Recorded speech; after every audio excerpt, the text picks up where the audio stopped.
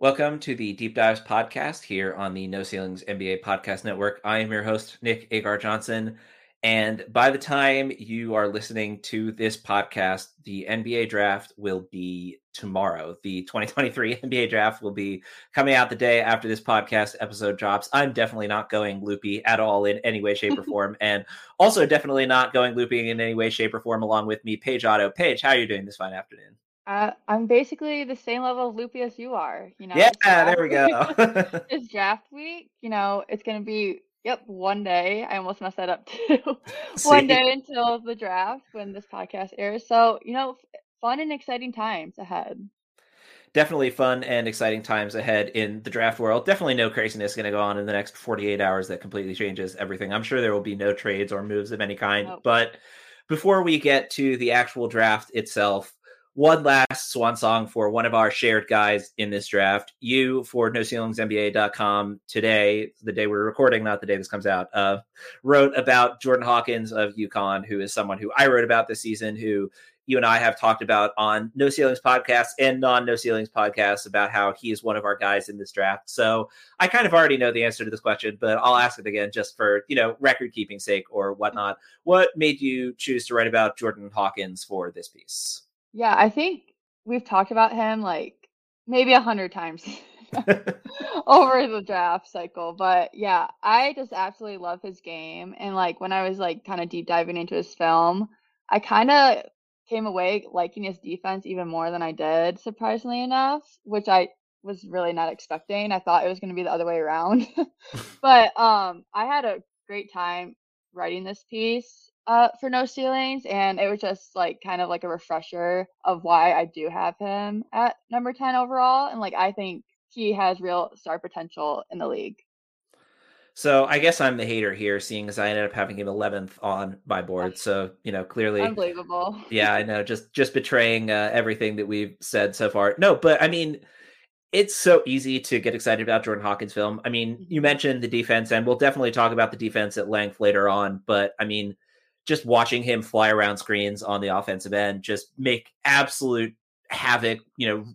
Give nightmares to every defender who's trying to deal with this guy coming around the 75th pin down screen in the same possession. It is remarkable just how he gets himself into any crevice of open space he can find to get his shot off, and he's not afraid about letting go. He's not afraid about getting shots up once he gets to a point where he's able to fire away on those. Now, I want to start with sort of the first section here, talking about the archives, which is, covering the first section. And you lay out his freshman year stats and sophomore year Mhm. stats. You just lay them out in detail in the article, but it is remarkable where, towards the end of last season, Hawkins got a little bit of buzz for, maybe this is a future draftable guy. But I mean, as you mentioned in the piece, he was the 48th ranked recruit coming out of high school and Mhm. really struggled with his efficiency that freshman year.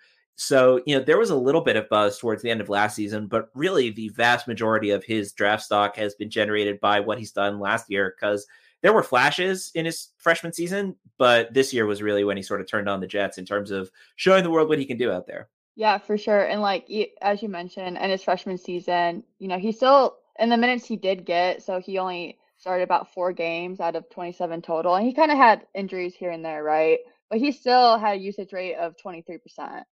This season he had a usage rate of like 25.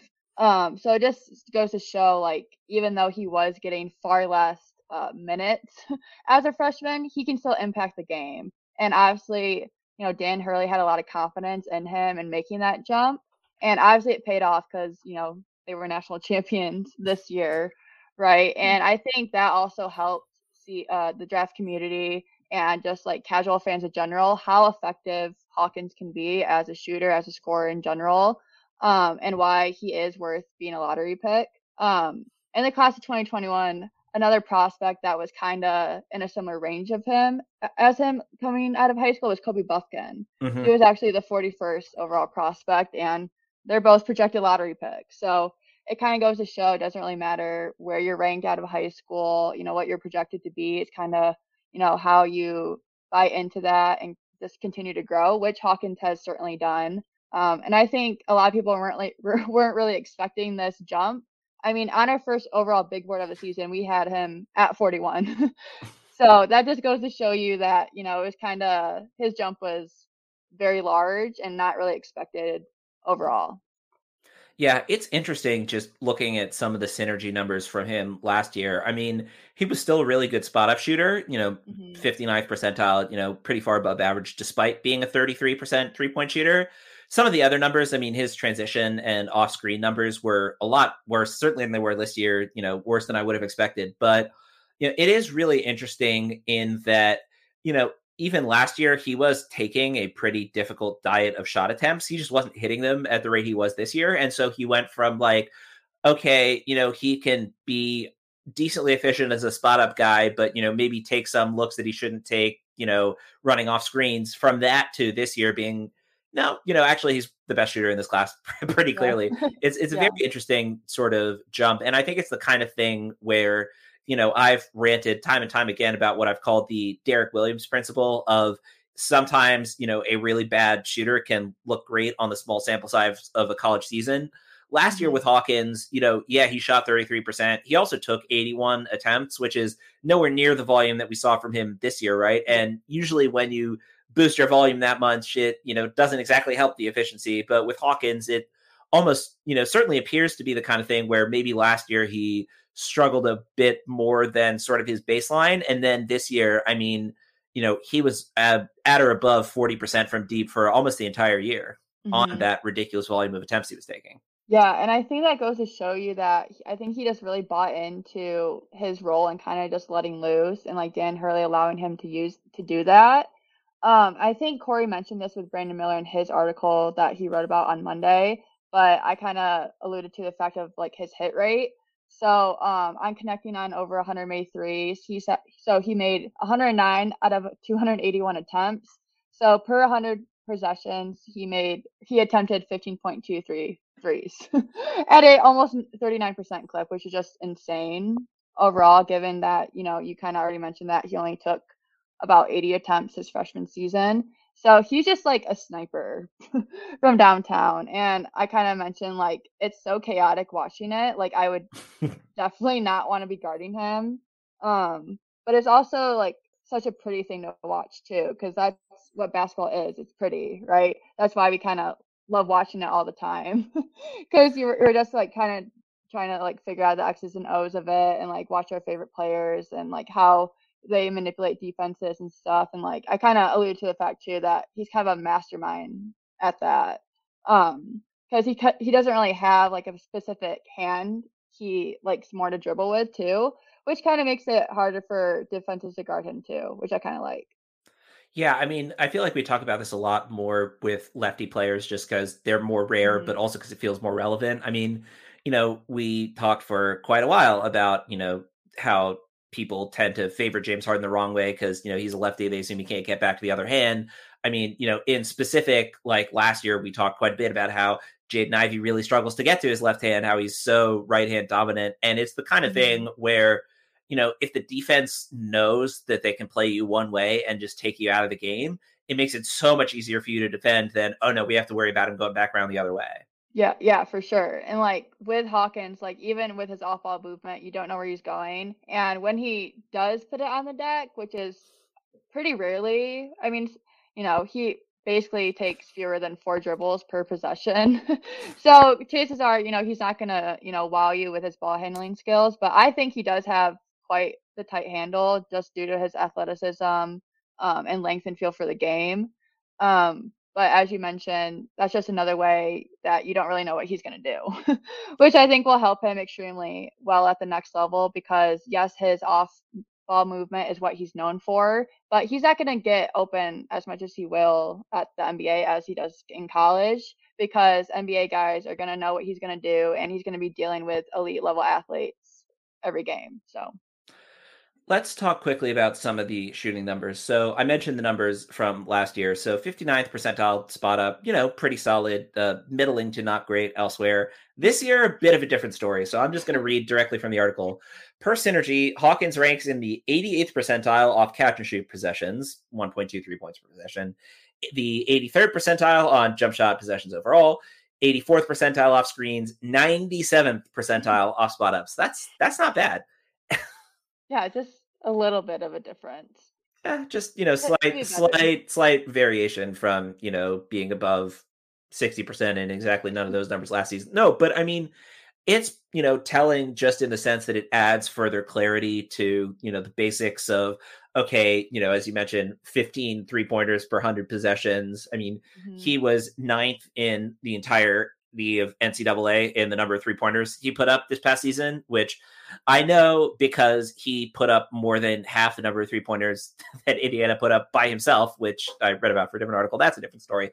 But yeah, I mean, with Hawkins, you mentioned some of the things that leads to him being what he is. I mean, we've mentioned how he's just relentless at running off screens constantly, but you pull up his ability to square his feet, square his body and feet to the basket basically anytime he shoots, and that's the kind Hmm. of thing where sometimes you get shooters who they can only go one way. I mean, a concern for Tyrese Halliburton that turned out to be overblown coming into the NBA, but concern for him was because of the way he shoots the ball, it'll be much harder for him to do it off the dribble, right? Or, it'll be much harder for him to pull up going left than it will for him to pull up going right. With Hawkins, it's the kind of thing where, as soon as he rises up, he'll find a way to get himself squared to the basket, even if it's from a really awkward position where, somebody else might, screw up the landing or, not follow through properly, right? Yeah, yeah, for sure. And like that's a big thing for any shooter. It's just having that constant way to get into your shot and have it flow correctly. Because you can be a great shooter, as you mentioned, going to your right or just your left, but Hawkins can do both. Like it's nearly identical of how he gets to his shot, how he gets to his loading zone, and how he releases the ball. Um, Either way, which in hindsight is really hard to do. Especially if you know you're a dominant right-handed shooter, left-handed shooter, chances are it's going to look a little bit different. That's just, the name of the game, right? It's kind of Yeah. like, oh, you can maybe write with your left hand, but it might just be awful, right? But you kind of can do it. But Unfortunately for me, it's not going to be much better than my right hand, but that's a different problem. yeah, yeah. And I just think that's a skill that, he has and not a lot of awesome shooters, especially in college, have. But I did notice like when he does go on the deck and put the ball on the deck that he kind of tends to get a little lean in the shot. That's just because like as I mentioned in the article, he doesn't have a lot of volume there. So I think he's just trying to work through his mechanics there. And that's one area that I'm looking to see develop over the NBA because I think he can do that. I mean, he's athletic enough, he's twitchy enough. It's just his willingness to actually get there and in the mid range in general. Yeah, it is definitely surprising to me, given how crazy of an athlete he is, that we don't see it more Hmm. often. And I think Yeah. that's a lot of what you lead into of just, him not being as comfortable getting himself. I mean, first of all, just getting himself off the dribble at all, but Hmm. his ability to get all the way to the rim, his ability to find something useful to do if he gets trapped in the mid range. I mean, you mentioned, and I do just want to circle back to it because it is pretty telling. 48.5% of his drives to the right, 45.5% of his drives to the left. That's about as even as you're going to see for any Yeah. prospect in terms of those splits. And it's interesting because, it's not the kind of thing where, we're talking about him driving to a dominant hand, right? That's the kind of thing that maybe would skew that. And, on the one hand, that's a good thing that it's not a part of Hawkins's game, that he's not particularly dominant to one side or the other. On the other hand, it is interesting that, someone who doesn't usually drive all the way to the rim is also someone who's a bit more comfortable putting it on the deck with either hand. Yeah, yeah, for sure. And with him, just creating off the dribble in general, only 38% of his possessions were spent doing that, compared to a higher amount, catching or shooting off the 3-point line, off the catch as spot up shooter, off screens. Coming off screens, it was like the 99th percentile. So that's just a huge range. And, I would like it to be more even just because of how I think Hawkins can develop into an elite 3-level scorer. I think it will be much more difficult, obviously, in the NBA, but at least he's willing, on a short volume to actually get there is telling. But also that wasn't really his job to do at UConn. That wasn't necessarily his role. Just because, when you're elite at something or, extremely good at, you're gonna want to do that most of the time. Right? But at Right. least he was trying to do that. And like with him, being a college sophomore, he's 21 years old. it just alludes to the fact of like his work ethic and his hard work that I like a lot about him as well. I think the flip side is, he didn't get as much room to explore the studio space in the mid range at Hmm. UConn as, he might have in a different team context, but he's also going from a team that just won a national championship to, you know, given that he's going in the lottery range, right? Unless it's a, playoff team trading into that range, he's going to go to a team that isn't, quite national championship strength, right? I mean, I'm Hmm. not going to say that the UConn Huskies could beat an NBA team. I'm not going down that line of conversation because that's, yeah. But anyway, not going down the line of conversation. But the point being that, Hawkins is going to be going to a team that maybe will give him more freedom to say, actually, you know what? Yeah, go ahead and see what you can do as a mid range pull up guy because when you're talking about the 3-level scoring with him, I mean, the 3rd level of scoring, he's got that down pat, right? When Yeah. nobody's going to particularly worry about his ability to score from 3-point range. But, as we'll get to, his mid range game, he did a little bit there, but maybe not as much Hmm. as you might like. And the rim finishing is, I think, one of the bigger concerns for him. So we can sort of transition into that now. He's got all the sort of requisite athletic tools that you would want. I mean, every once in a while, when he does get all the way to the rim, I mean, he had, I think, 9 dunks on the year, and like 2 or Yeah. 3 of them were absolutely insane. And, the Hmm. others were like, okay, so wait, you can do this. Why are you not doing this more than 9 times a season? Right. And, part of that is he's more than willing to just shoot whenever he gets the ball from beyond the arc, which, power to him when you're that good at doing it. But, as you mentioned, he shot 52.6% at the rim this season on 95 attempts, which is, certainly not the worst number that you're going to see in that range for a 6'5 guard, but it's also not anywhere near as good as you'd expect given the kind of athletic tools that Hawkins has at his disposal. And also given how close defenses have to guard him beyond the 3-point line because of how lethally he's out there. Yeah, and like as you mentioned, like it's kind of just flashes, right, of him, getting by his defenders quite easily. I mean, he barely takes, a ton of dribbles as it is, but they're very impactful and effective, and he does it with purpose. So whether that's, a crossover or he kind of sometimes does like a little hezzy into like a setback if he is trying to get a mid-range shot off, or he kind of just does a crossover behind the screen and then just, drives either way because he is so good either way, right? So it's just a matter of him just being consistent in that aspect. And I want to see more cuts out of him. Mm. I mean, I was like really shocked that, he only had 12 field goals off cuts this season. And with how his feel for the game is on the offensive end, he should be making way more than that. And that's just easy buckets for him. So that was really surprising to me to see. So I'm going to pimp out my own work a little bit here, but apologies in advance. Unbelievable. But yeah, I know. But so I wrote about Jalen Hood-Schifino last week and how strange it is to look at his game when he's essentially the same kind of non-cutter that Hawkins is. I Hmm. mean, he had 9 cuts all season, Yeah. right? So somehow even fewer. But the difference there that makes me a lot more concerned about it for Hood-Schifino than I am for Hawkins is Hood-Schifino isn't the kind of off-ball shooter that Hawkins is, right? It's like Yeah. if he's standing without the ball in his hands, he's not someone who's going to be knocking down 40% of his spot up threes, right? But he's also not going to be someone that's cutting. With Hawkins, it's like, yes, it would be nice if he was, better equipped and more willing to sort of take advantage of defenses that abandon him, but defenses also aren't going to abandon him, right? It's the kind of thing Yeah. where there's going to be someone on him when he's out beyond the 3-point line. So, the lack of a cutting game for him, I think, is a lot less concerning than it is for Hood-Schifino because if he's not cutting, he's still an exceptionally valuable off-ball player, right? He's much more valuable Hmm. off the ball than on the ball.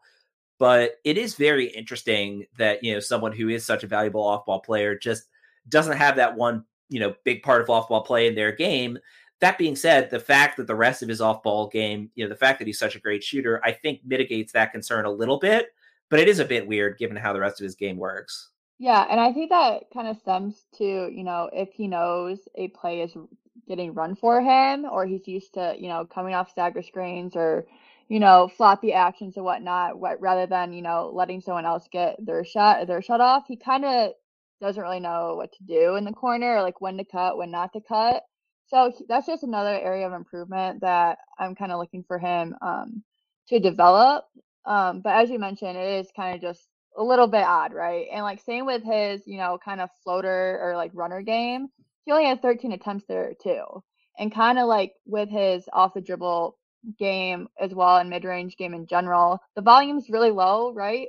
But his mechanics are kind of off, and he looks a lot less comfortable in that range than he does in the 3 point at the 3 point line, because he is, in my opinion, the most confident shooter there is in the draft class. And for that confidence to kind of get taken away in the mid range is kind of like, that's interesting. So I just want to see your thoughts on that, because I was also surprised at that as well.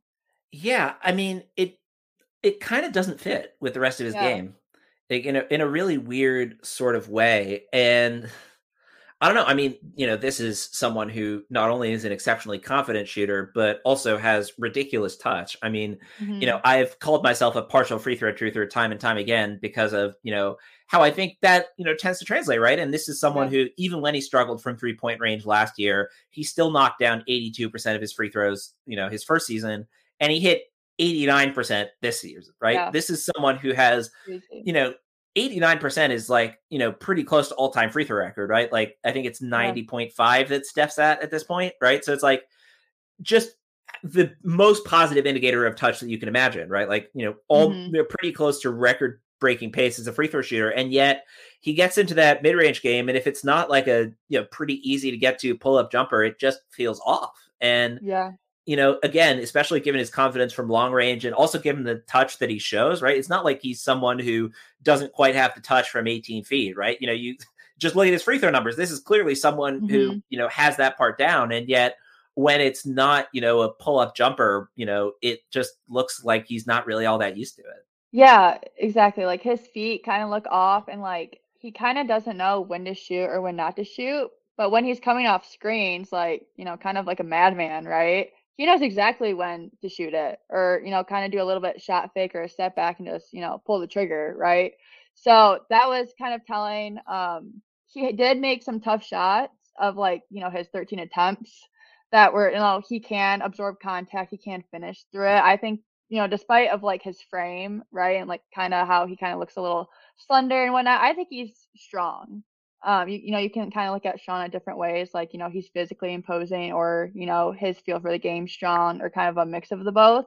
But he's no like, James Nagy, right? Sure. Right, but I still think he's strong in that sense, and I just really believe in his feel for the game. But in his mid range, he only attempted 54 shots from 17 feet and just inside the 3 point line, while shooting, 38% from those distances combined, which I was kind of like, it is what it is, but at least he's, getting there. And it's not that he can't get to his spots. We know he can. It's just a matter of him kind of getting used to making those tough reads or tough shots, because especially when a defender's like trailing him, I've noticed off, ball screens, he does get a little flustered. Yeah, and it's the kind of thing as well that, especially given the sort of combination of the rest of his game, it's not the end of the world if he can't quite get there in the mid-range, but especially Mhm. I think it's the combination of, as you mentioned with the frame stuff, he's not James Najee, he's also not Terquavion Smith. So, Yeah. he's not going to be pushed around the basket to quite the same degree that some other people will. And yet it's not, particularly, I mean, I'm more surprised, honestly, by his rim finishing concerns than the mid range stuff, because it's like, okay, if he's not getting to a relatively clean pull up jumper, he's not as used to the floater game, he's not as used to the runner game. But given his ridiculous hops, his ability to finish around the basket is, I think, maybe the mid range stuff is a bit weirder, I guess, but I think the finishing stuff is more of an issue, if that makes sense. Yeah, for sure. And like, not saying these two prospects are the same, because they're not. But Bilal Coulibaly, I know he has a way bigger wingspan than Jordan Hawkins and is a little bit taller, but just kind of how they move on the court, they kind of remind me of each other, just in their movement patterns, because they are so difficult to guard, and it just flows so well in the game. If not saying that Jordan Hawkins has to be as effective as Koulibaly is at the rim, he's shooting near over 65% there, which is just incredible. But I think Hawkins could for sure get to at least 60% with, his athleticism and just his burst and pop. Yeah, and that's like the cool volley numbers, the finishing numbers are ridiculous, but that's Yeah. he doesn't need to be ridiculous, right? I think he just needs to Hmm. get like even if he gets to the 55, 56, 57% range where it's like closer to average rather than oh, this is actually weakness for him. That's Yeah. that's really the part that doesn't quite fit for me is it's not just that he's, not amazing, it's that he's like actually getting close to real just not good at all. And given Hmm. the kind of athletic tools he has, like again, even just getting to like 57% at the rim would be a pretty huge step forward in terms of just how much defenses have to pay attention to him when he's trying to drive. Yeah, exactly. And with his, finishing numbers, nearly 53%, but on layups, he shot less than that at, only 51% on, 80 attempts this season. So that's just another thing that, he has to get average at, right? Because he's going to be ran off the line so much more in the NBA than in college, and he's going to have to find other ways to deal with that. Otherwise, he's going to be limited, which, I don't want him to be because I have so much trust in him, but it's just something that he has to, work on at the next level. Speaking of things that he has to work on at the next level, let's move on to his playmaking. And I think you framed this conversation perfectly with starting out with, yeah, the assist numbers won't wow you. The assist to turnover numbers won't wow you. But as you mentioned, I think he had the most important part for him personally down, which was great chemistry with his bigs in Donovan Clingan and Yeah. Adama Sanogo. And, I think that's really the main point that he needs to get to. I mean, he's pretty much a pure shooting guard at 6'5", right? You're not going to have him run Hmm. point.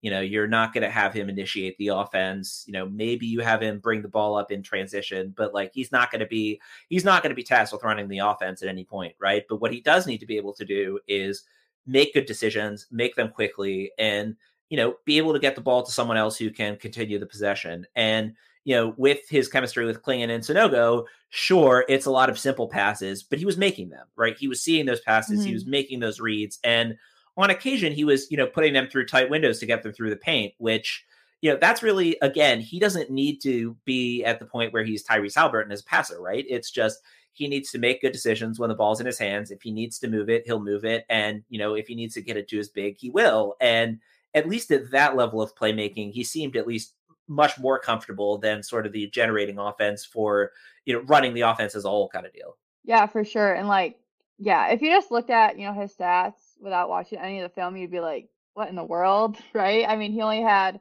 1.3 assists this season on 48 assists to 48 turnovers, with an assist to turnover rate of 0.94, which is right, not the best, Not to put great. it bluntly. Yeah. That's a But number you want to be higher than one, generally yeah, speaking. yeah, maybe. But it's a good foundation in terms of, having a good relationship with your bigs and, being able to make those quick entry passes or, hit them off the pick and rolls and ball screens and whatnot. And Hawkins can certainly do that. And he had, of his 45 assists, he had some really nice eye popping passes, especially to Sonogo and Cleanan, which I really liked. And it's a skill to have. I know it's not obviously eye popping compared to, Amen Thompson's playmaking ability or, Jalen Hutchifino's, right? But it's a skill. And with Hawkins, being a 6'5" shooting guard, in today's league, he's gonna have to make them, especially with, some of the projections of teams he might be going to, right? Right. Like the Lakers, Anthony Davis is gonna be like, get the ball to me.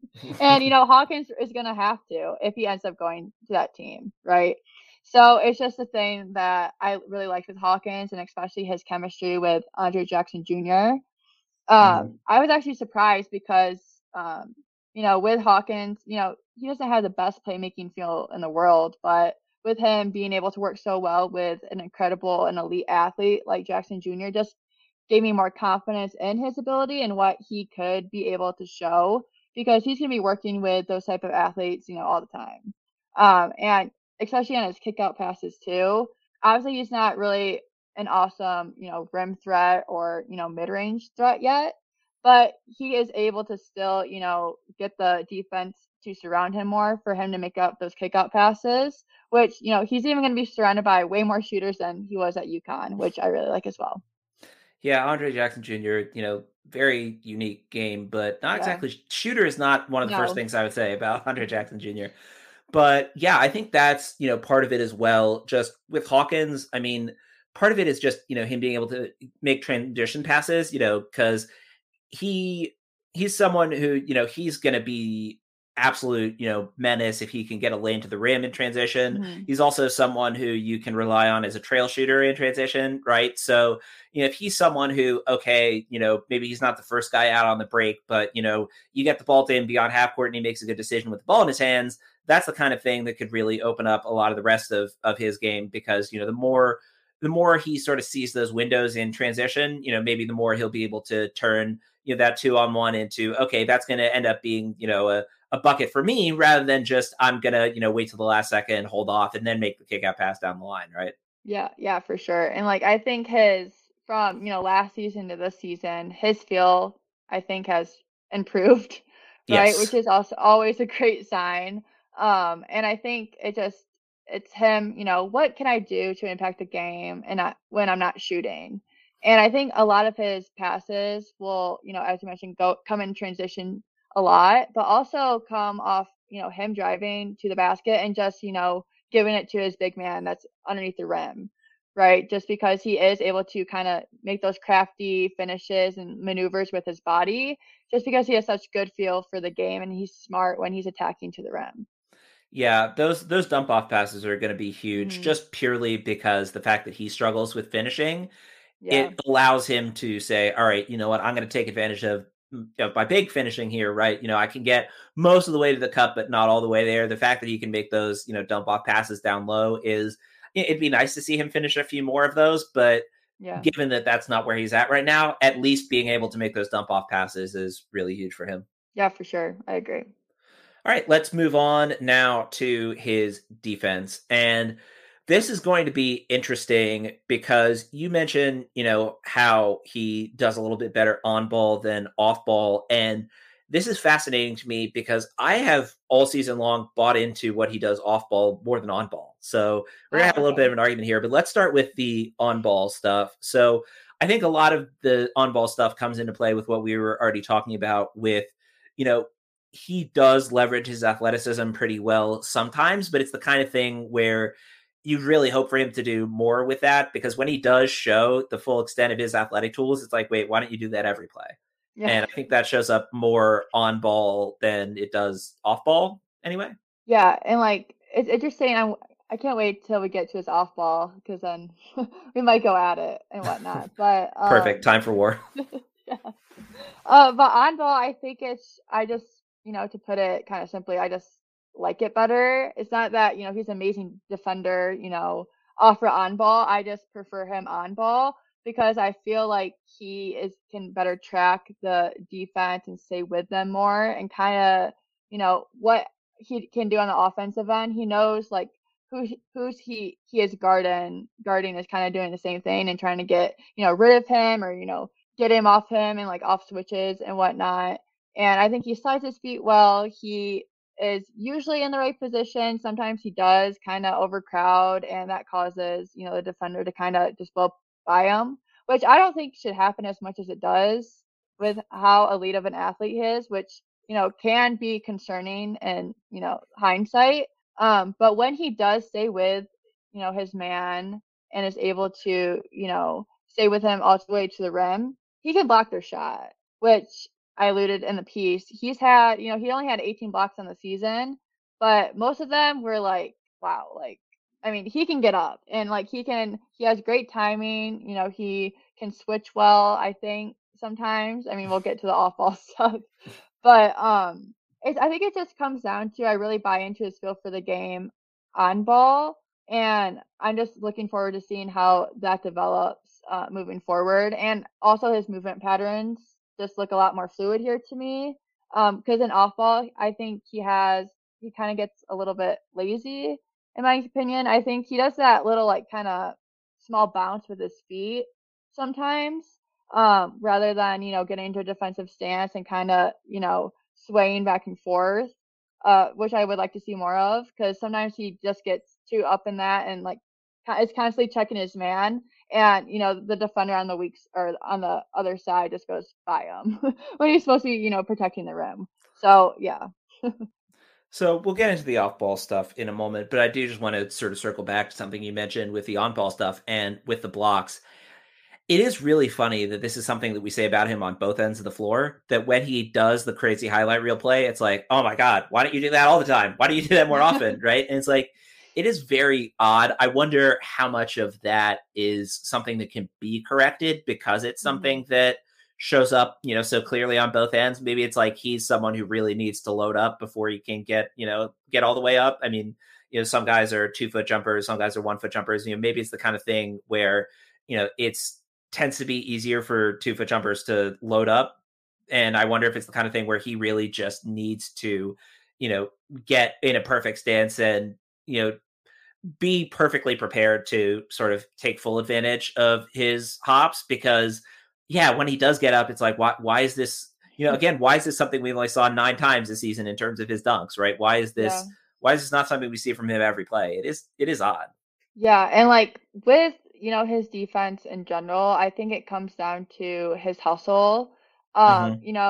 Even though he might get beat by, a smaller guard or faster guard or whatever the case may be, he's still able to at least contest the shot most of the time and at least trail them and force a tough, shot of his defender or for them to make, a tougher decision, which, I appreciate, right? Because he could easily give up on the play and kind of let, his teammate, take his man, but that just causes a huge defensive collapse. And, that has happened sometimes this season. I'm not saying it hasn't, because it has. But for the most part, I do appreciate that because, even in the best defenders, they could get frustrated and that could happen still. So for him to, be willing to, say, okay, I got beat, but at least I can, help out my team and try to, get back to my man and, not cause this huge defensive collapse and for the opponents to get an easier basket anyway. All right, let's talk about the off-ball stuff, because this is where we disagree. Now, it's interesting because your first sentence that you say about his off-ball, he tends to overhelp, get flat-footed, over-anticipate, and be late on rotations. So clearly you're a huge fan of his off-ball defense. Couldn't say it more clearly than that. No, I mean, it's interesting because on the one hand, I disagree with you overall, but I don't entirely disagree with that sentence, which I'm going to need to work really hard to salvage that one, because otherwise it's going to make me sound like a moron. I think that there were a number of possessions I saw with Hawkins last year when he was rotating down into the paint and just, this, 6'5", pretty skinny guy just desperately trying to hold off the other team's big. And he rotated down low often enough that, it felt like the kind of thing that A, he could do at the NBA level, and B, he would do at the NBA level. And I think that sort of plays into what I really loved about his off-ball defense that also does not disagree with what you said is the overhelp stuff. I think it's the kind of thing where, if he picks his spots a little better, I mean, it's the kind of thing where the defensive effort is always there. It's not always is strong, but always is strong for anybody, right? I mean, I think the thing is, I really liked a lot of the times when he was rotating down low to help out, which you mentioned later on, a lot of the mistakes he made were sort of, over anticipating and allowing Donovan Clingan to clean up after him. That was more of a tongue twister than I wanted it to be. But no, anyway, I think, the possessions when Clingan wasn't out there, Hawkins would do a lot to try and rotate down to the paint. He would help Sanogo out a lot, essentially function as a second big, despite being a 6'5", shooting guard type. And that's, I think, the kind of thing that can be really useful at the next level in terms of being a player who can switch across multiple positions. And that's something I believe in him doing. His decision making isn't always the best, but I think it's also the kind of thing where there were a number of possessions where he just kind of shut it down himself, where it was like he, was on the ball handler, and then, one more UConn guy gets back into transition, so he helps down in the paint, and then, they kick it out to a shooter, and he's the guy running to close out on him.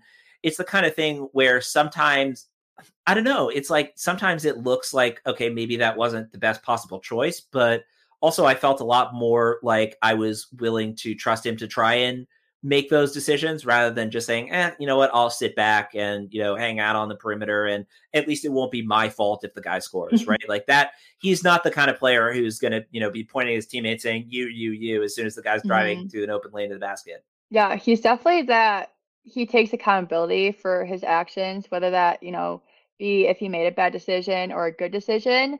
I think off ball, I'm not questioning his effort. I think in order to, be a league average defender, a great defender eventually, you had to have hustle no matter what, and he definitely has that, which is great. Um, but I think it comes down to me not really buying if he's more of a gambler or not just Sure. because of how much he does overhelp. And he did have 26 steals on the season, but it's kind of hard, me mentioning that. And it's kind of like, oh, or was he just in the right spot at the right time? So that kind of just makes me question, how he really is off ball compared to, how much I do like him on ball. But I think, with him, at least willing to, go down to the post and, help out there when there isn't a big, not a lot of 6'5" shooting guards are willing to do that, which is crazy that he's already doing this in college because he might be asked to do that in the NBA and it might be to win a playoff game or you never know what the case can be. So that's why if I'm his teammate, I'm looking at him and be like, hey, I can count on you, and that's a really good feeling, especially when you're going to be a rookie in the league. It just comes down to, do I really buy if he's more of a gambler or if he is, solid, rotating and getting into his position more. Sure. And I mean, that really could be the entirety of it right there, right? Where it's like Hmm. you're less comfortable with his gambles and I'm a little more willing to buy in because I think that when he's gambling like that, he also is doing a lot of help as, Hmm. dropping down in the paint, being a help defender, as you mentioned. Yeah. Yeah. Maybe it's just personal preference, Nick. No, that's not it. There has to be a clearly defined logical answer why one of us is objectively correct, because that's definitely how it works all the time, right? Yeah. Yes. Of course. Of course. So let's wrap this up by getting to the future outlook section here. So, as you mentioned, you have him 10th on your board. I have him Hmm. 11th on mine. So, again, clearly I'm a hater. So, anybody who is a fan of Jordan Hawkins, direct all your hate at NBA Johnson because clearly I despise him as a prospect. No, Yeah. but, in terms of that future outlook, you mentioned him being sort of a six-man type. And it's interesting, but you mentioned at the end of that section of why couldn't he be the number one or number two option on a contending team? Hmm. I think number one would be like 99.9th percentile outcome. Like Yeah. that would have to just be, absolute pie in the sky. But number two option on a contending team is really easy for me to see. And I think that's Hmm. just a lot of that is rooted in how he gets to his points, right? He's the kind of player where in a way you almost need, a number one to draw a lot of the attention because what Hawkins is going to be doing, like if he hits that number two status, right, he's just going to spend 48 minutes running around off ball screens, getting himself open from 3-point range. And then as soon as the ball hits his hands, he's putting it up. And in that kind of role, I mean, I don't think it's unreasonable to think that, there's all-star all-star potential in there, maybe even like a third team all NBA at some point in his Hmm. career because he really can be that special as just an off-ball movement shooter type. I mean, you know, these names are too lofty to throw into a conversation with anybody who hasn't been drafted yet, but I mean,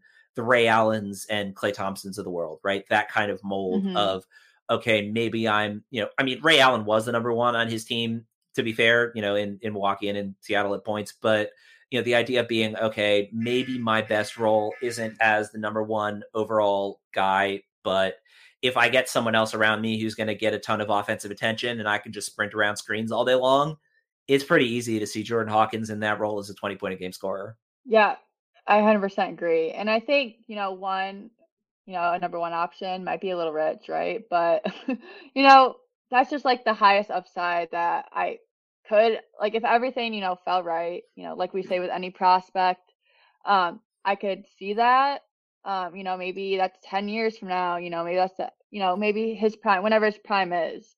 But yeah, number two is very easily for me to see. I mean, his foundation, his athleticism, his insane shooting versatility and his off-ball movement. You almost have a complete offensive player. There's just a couple of fine-tuning things that I need him to kind of work on for me to, be so confident in him getting to that spot.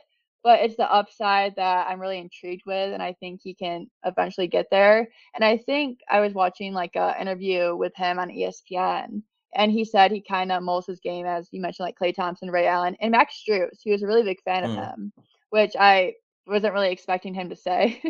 But I mean, right? I mean, he kind of like defines in guys that are hard workers and can move exceptionally off ball, and he likes to study those guys because that's kind of how he is. He was kind of underrated coming out of high school, and now he's a potential lottery pick in the 2023 NBA draft, which I don't think was in his realm coming out of high school, or what people were kind Right. of saying to him.